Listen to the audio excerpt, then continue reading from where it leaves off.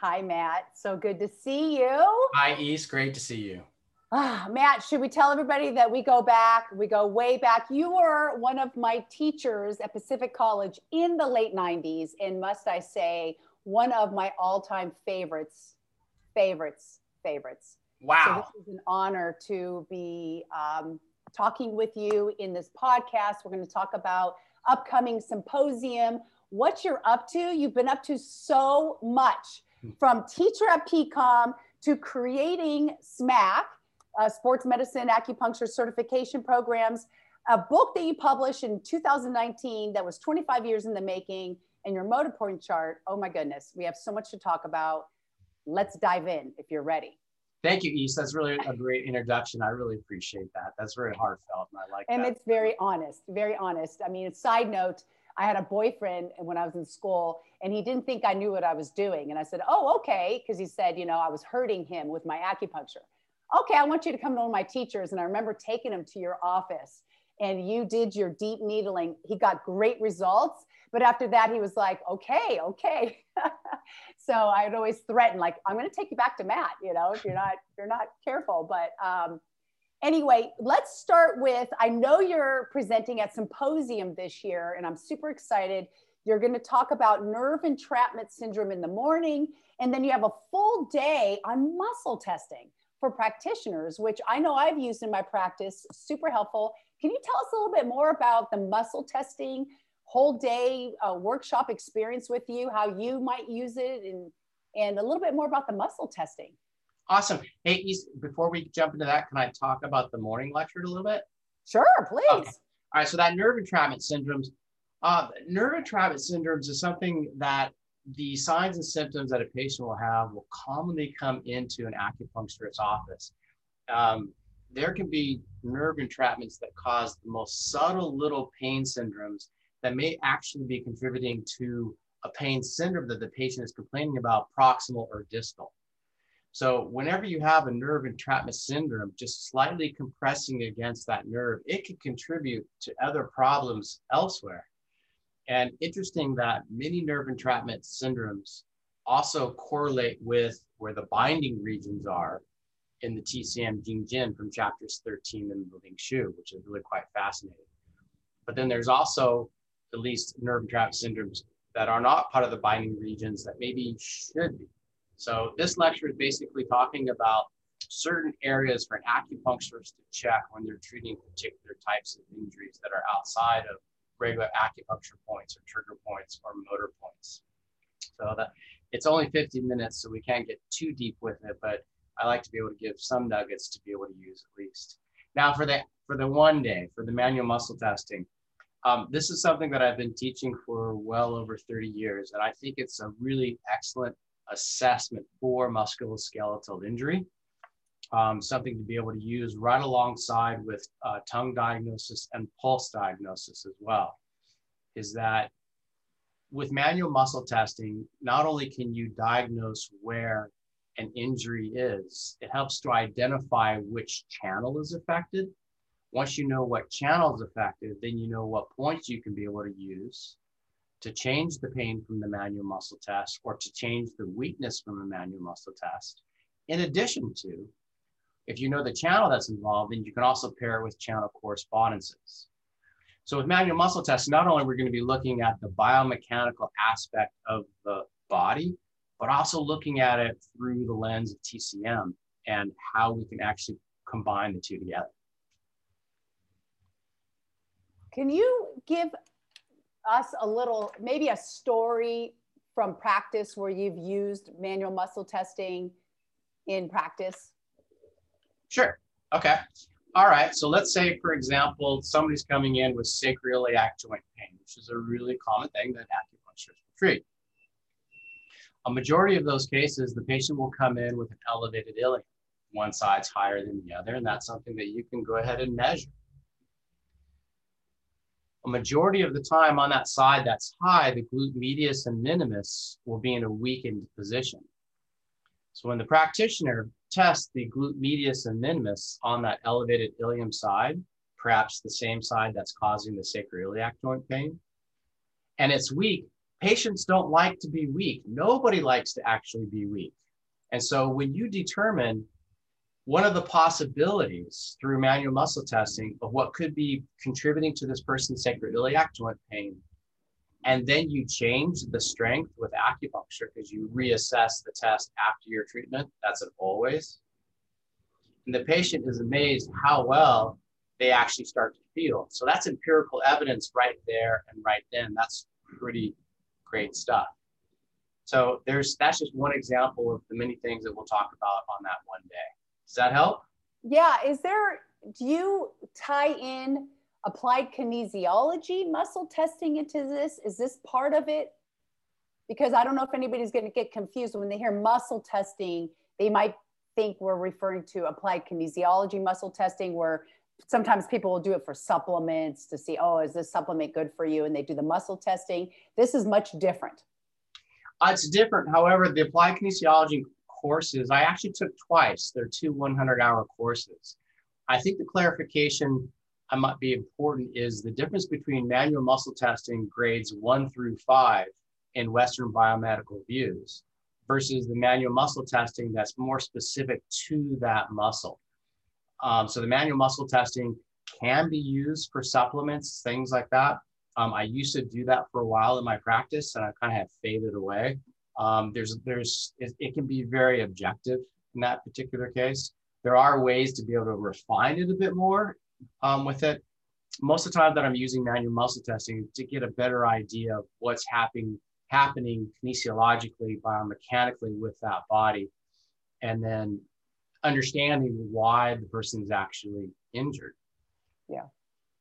And what's also awesome about it is, like you said, it gives you that empirical evidence that you test them, they test weak.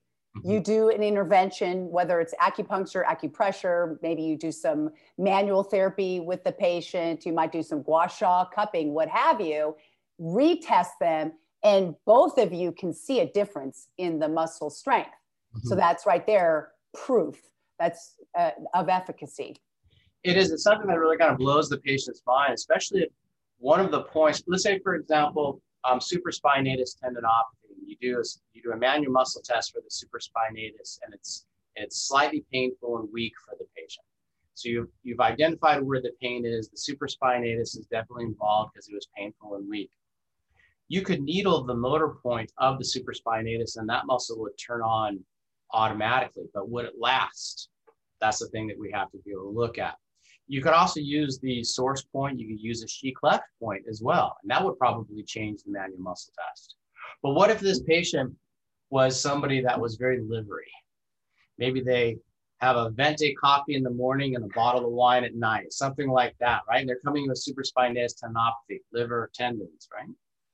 So then you go to the opposite. You do the manual muscle test with supraspinatus, and you go to the opposite hip, the adductor longus, which is on the liver channel. And it is a neurologically linked muscle with the supraspinatus because you have supraspinatus shoulder abduction. On the opposite hip, you have hip adduction. So the two actually communicate during gait. So with this patient, you needle the adductor longus far away from the supraspinatus, and all of a sudden it strengthens with very, very little pain.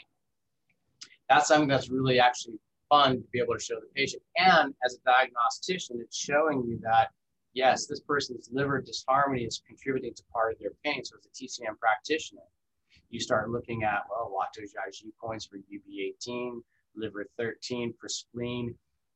What can we do as far as verbally is concerned? What other points can we use to be able to start changing the liver chi to help this person's supraspinatus tendinopathy?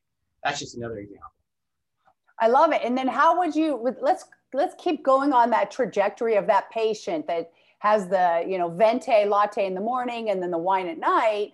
How do you coach them lifestyle wise on, hey, because they're going to be wowed by the motor points and the manual muscle testing afterwards.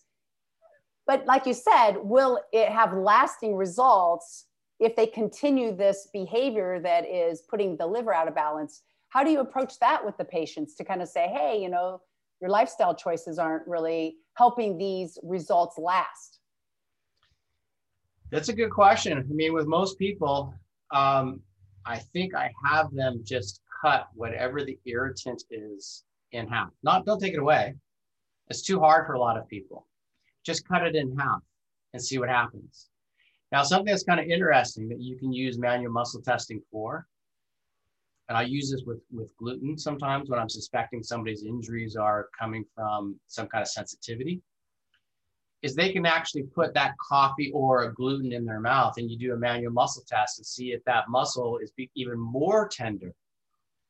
So there is that part of it I can see works in science, because as soon as you put that taste in the mouth and the Tylenol starts to break it down, there's instant messages going to the central nervous system, which is going to make immediate changes within that manual muscle test. Putting a supplement on the belly over N12, that's a little bit more far-fetched. I know that sometimes it has worked for me in the past, but I always have question marks about it. But once you put something in the mouth, that's a little bit, verifies it a little bit more, I think, for me. Did I answer? And for the patient, because the patient goes, oh my gosh, wow. They see that direct correlation between that substance, whatever it is, to the weakening of that muscle. That's super cool. Yeah. Super cool. You mentioned motor points, and I know you just updated your motor point chart. What were the updates on that? Because I have your old one, so I got to know what the new one has on it. I think there's 9 new updates, not just updates, but also new muscles, like the subclavius is in there. There's a new one for the pectoralis major, and since this chart has been produced, which is less than 4 months ago, there's already new updates. So it's ever changing about and ever evolving about where is the largest diameter motor nerve going into that muscle that we call the motor entry point. And it's always changing. There's always new evolutions with it. With each cadaver dissection that we do, it's very interesting to see how the motor entry nerve, where it enters, is a little different on almost everyone. And on some people, they may not even have the same motor point. It might be slightly lower or slightly above. It's quite fascinating. So it's just something that I'm a bit of a geek about. And I think, so I've been doing this for so long, I feel very responsible and accountable for this knowledge and for the work that is being put out there by us. So I think it's really important to be very clear as to the needle depths, where is that motor entry point, how it has varied, and just keeping people informed. I can attest to the cadaver class. I think I was I don't know if I was maybe right in the middle, but I had the privilege of attending your cadaver class back in the 90s. Are you still doing those classes anymore, or is that part of SMAC? That's part of SMAC now, yeah. So we actually do 4 to 6 cadaver dissections per year. So we're doing a lot, which is great. I mean, it's great learning. It's every single specimen has been an always excellent tool for that. And, we always give thanks for the donors, because without them, we wouldn't be able to research so much. And the research that we have is provided and helps other practitioners who help other patients. So it's something that is very important in our minds. So important. I know for me, I can't tell you, this was in the late 90s. I did my cadaver class with you. And over that 20 plus year span, every time I'm putting a needle in a patient, I can almost see through their body because of my experience in that class. So it is so valuable. Yes. I mean, for years, even now, I can close my eyes. I can still see how far I have, the depth, which is something you wouldn't get unless you had that experience. So it's so valuable to our profession, like you said, and the research. Yeah, that's true. I mean, I'll be walking down the street and I see somebody's bony structure and I can be able to see right through them. And if that patient only knew, or that person only knew what I was doing. yeah, literally seeing through them. Like that's your superhuman, that's your superpower. Yeah, well, I think anybody can really develop that as long as you just, put the work into it, right? And so it's, like what you said, knowing the needle depth and understanding, using that X-ray vision is invaluable. Yeah. I didn't realize that sports medicine acupuncture certification program had 4 to 6 cadaver classes. It's a year-long program, is it not? It's actually, it's like usually 14 months, but we're expanding now actually by about 50 hours. We're going to be expanding. So we have 4 modules. There is a cadaver specimen dissection in each one of those, where the day before class starts, Brian Lau, my colleague, and I will dissect out the specimen according to what our lecture is the next couple of days. And then after that, we go ahead and ship the specimen back to the tissue bank. That happens 4 times, depending on the module. Then we are also working on 3 to 4 day cadaver dissections, where we invite acupuncturists in and they actually do the dissection themselves. And then Brian and I would just go ahead and look over and mentor and provide information with that. How do you do it all, Matt? I mean, okay, so how many people have gone through the SMAC program? That's a good question. I don't know. Hundreds. Hundreds. Definitely. Hundreds. Definitely hundreds. Yeah. And there's going to be more. You're still holding it now, right? We are, yes. So when COVID hit, gosh, okay. So what happened with that? So March of 2019, we were in New Jersey and we just finished module 2. We had module 3 and module 4 to go. Then COVID shut us down. So then we needed to figure out what we're going to do. So we started putting all of the modules, and we're still working on that, online. So we have 75% of the program is available online, but we have reserved the 25% of the program that we will not put online because it's going to be the needle techniques and such. We want to make sure that people are doing it correctly and they're applying the information and theories correctly. So people can take the online recordings and then show up for the live, and they'll be just as prepared if somebody was in the live seminar. You know, one good thing about the recordings though that I didn't really think about too much is that having a recording to go back and look and see what did that teacher do or what did that teacher say is so much different than the live seminar, because you don't really have that aspect. So There's pros and cons to both. I am looking forward to the live seminars occurring again this November. We're going to be continuing with the 2019-2020 program before the COVID hiccup, and start that in New Jersey, back in New Jersey.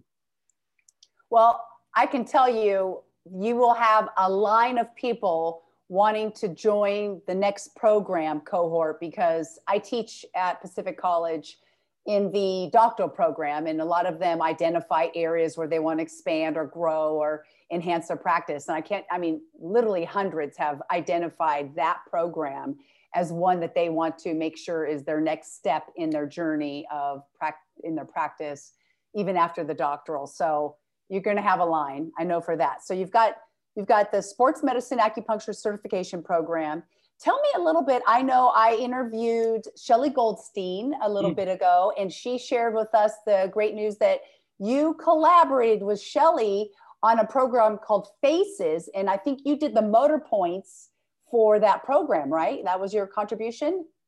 Yeah, actually, I didn't really collaborate too much. This is all Shelley's thing. And by the way, Shelley's a great lady. Yes, she's the one that has really pioneered all of that. And then what she did is to invite top speakers into her program that's going to complement the way that she's doing things. So it's brilliant to do. I was lucky enough that she did ask me about the motor points for the face. Just to be clear, I've never done facial cosmetic acupuncture. This is more looking at trigeminal neuralgia and Bell's palsy, and where are the motor points, how to be able to needle them, the depth of them, what channels to combine with these motor points on the face, a couple of different exercises, things like that. So yeah, it's fun. It's a lot of fun. It's fun to be able to see people that are not used to any kind of musculoskeletal work or orthopedic work and all of that, to see a different spin on this. So I thought so too, because it's you, it's Shelley, it's Marianne Wakefield, yes, and then Lillian Bridges. I mean, what an awesome collection and collaboration of great minds on a topic. And I thought, what an amazing program. It just shows like how much of an influencer you are just in our field. And I love it. And then 25 years in the making was the book that you published in 2019, sports medicine acupuncture book. How has that been? Were you able, I know with COVID, you didn't do a whole lot of book signings, but 2019, you had a book signing, didn't you, for the— Yes. Yeah. 2019, I had the book signing at Pacific College. Yeah. At the symposium. Yes. Mm-hmm. And that was a lot of fun. Got a hand cramp. Now I'm curious. So how did that 25 years and you finally birthed the book? And I'm using the word birth on purpose because birthing a book is painful. It was a lot of work, I can imagine. And so how was that experience for you writing that book? It depended on the day, but over the 25 years, I would say sometimes it felt great. Other times I remember throwing a fit and just wiping everything off of my desk and just pure having a fit. It was a work of passion. It's a work of diligence. It was something that I had to finish and get done. And thank God for my good friend and editor, Adam Schreiber, because he really helped to steer the boat quite a bit with this and keep me on track. So yeah, it was definitely a great effort for both of us in getting this book out. And there's still so much more to add to it. There's a lot of things that just didn't make the cut. Well, that's what second editions are for. Mm-hmm. When you feel up to it. But I saw the book. It's a rather large book, my friend. It's heavy. Yeah, I know. We were going to actually break it into 2 volumes. There's a natural place to cut it into 2 volumes.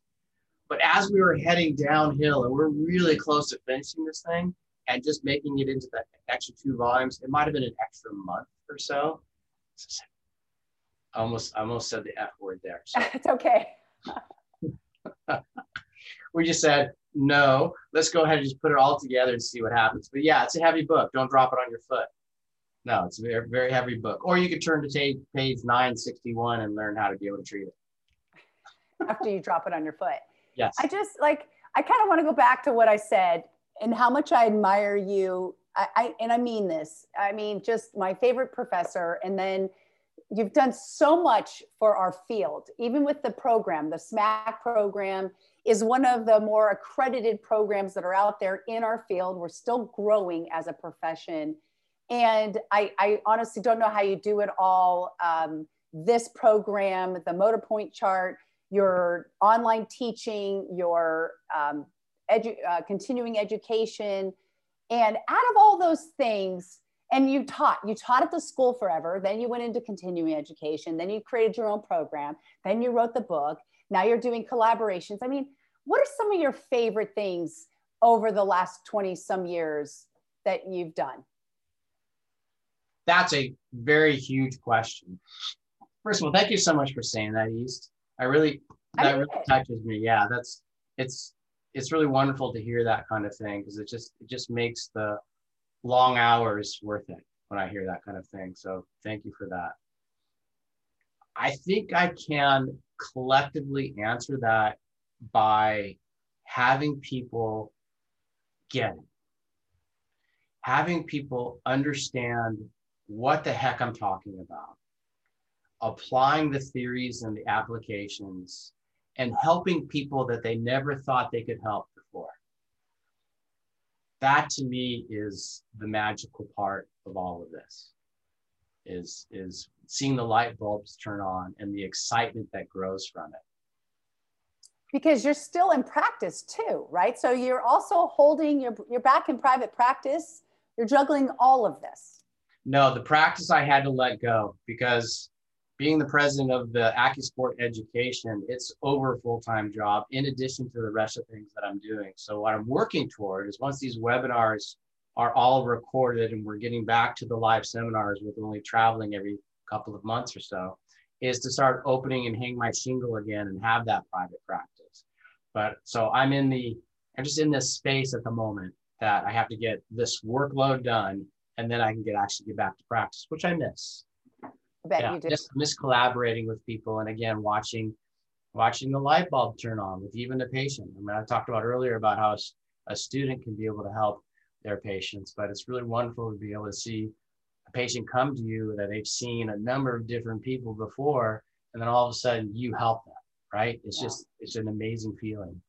Well, you're doing that. You're actually helping thousands, tens of thousands, because every student that comes to your program, if they have a patient base of 50 to 100 patients, you're indirectly touching all of them. So you are still helping all the many people through the people that come to your programs, your classes, read your book, get your motor point chart, even just something like that is helping, tens of thousands that way.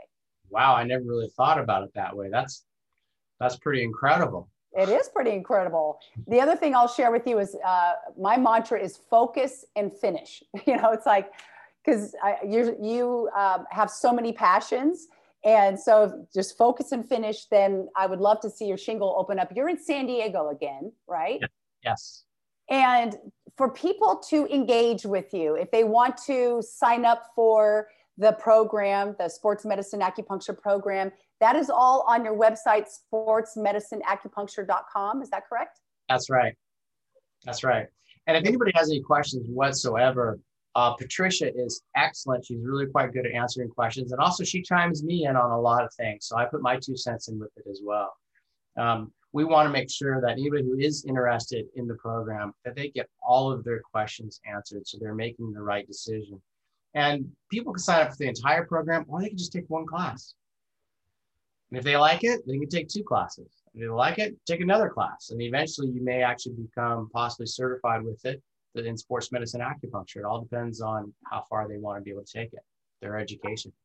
I see, I didn't know that. I love it. And I'm looking at your website now, and it says so people can go there and find certified sports medicine acupuncturists on that site as well. So once they finish your program, they're listed there as a certified sports medicine acupuncturist, correct?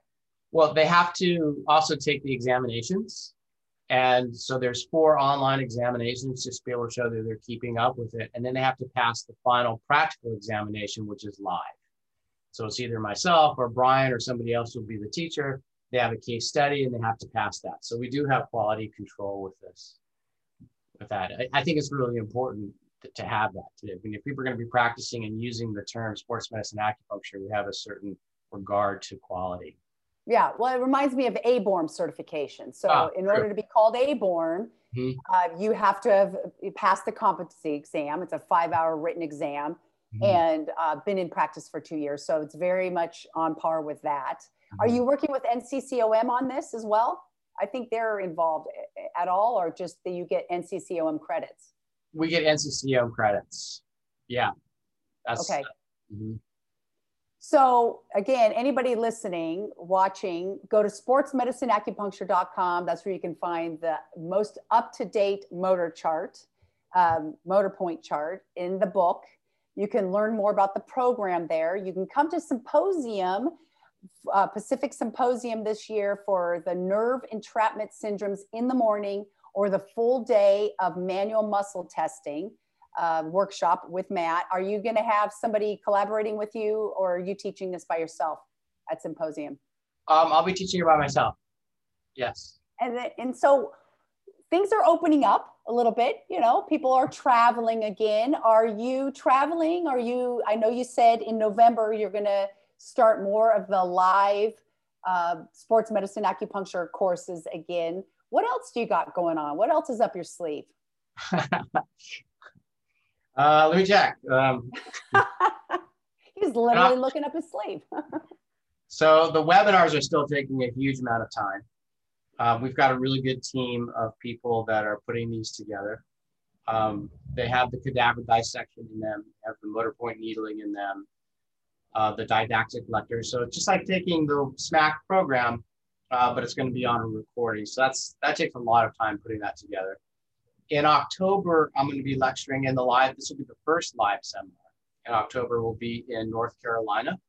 The Acupuncture and Oriental Medicine Association invited me to come out there to Charlottesville and to lecture. So That'll be the very first live seminar, so that'll be a lot of fun. I think that's in the very beginning of October, at the North Carolina Association. And then we have our own SMAC program starting in November, where we will finish Module 3 and then Module 4 in January, April, I believe. Is that going to be in San Diego, or are you going to be back on the East Coast for that? So we're going to finish up our commitment in New Jersey. So the 2019-2020 SPAC program that got cut, we're going to finish Module 3 and Module 4 just to finish that commitment. And then after that, we're looking at different venues across the United States to bring the next program. And then like this morning, you were doing a question and answer that was with American Acupuncture Council. So, I mean, you're so busy. Yeah, it's pretty busy. Do you ever say no? I have to. Yeah, I definitely have to say no with certain things. But it's also really important just to keep involved as well, right? So, and I like what I do. I love it. It's infectious. It is. I mean, you are infecting people in a good way on the passion of this medicine, how we can help people with our medicine, with our tools, with everything that's in your book and on your chart and in your classes and in your program. And I want to say thank you for that. Thank you. I use all of the things I've learned from you. I've been using them for 20 plus years in my practice. And I also closed my practice because I had to focus and finish. But with, you know, I still practice. Friends, family, loved ones always are coming over. And I'm always using everything I learned from you. East, that is such a great compliment. Thank you so much. Yeah. So guys, I think we're going to wrap it up. I hear the water calling, because if you don't already know this about Matt, he's an avid surfer. And if you've listened to anything in this podcast, you can hear that he is a busy individual and deserves a water break. And so we might take a nice water break here because the water is a nice warm 70-ish here in San Diego. Not to make other people listening jealous of that fact, but it's well-deserved, my friend. And anything else you want to share? Any other ways that people can engage with you? They can go to your website. They can contact you there. Patricia's also there to answer questions. Come see you at Symposium. Come see you for the live events. That sounds like it's wrapping it up. That sounds pretty good. Okay. Okay. This has been a pleasure again to see you. Hope to see you again. Either like this or in person would be better. Thank you, East. I really, really appreciate the time. Thank you so much. Yeah. Enjoy. Bye, Matt. Thank you so much. Okay, bye-bye.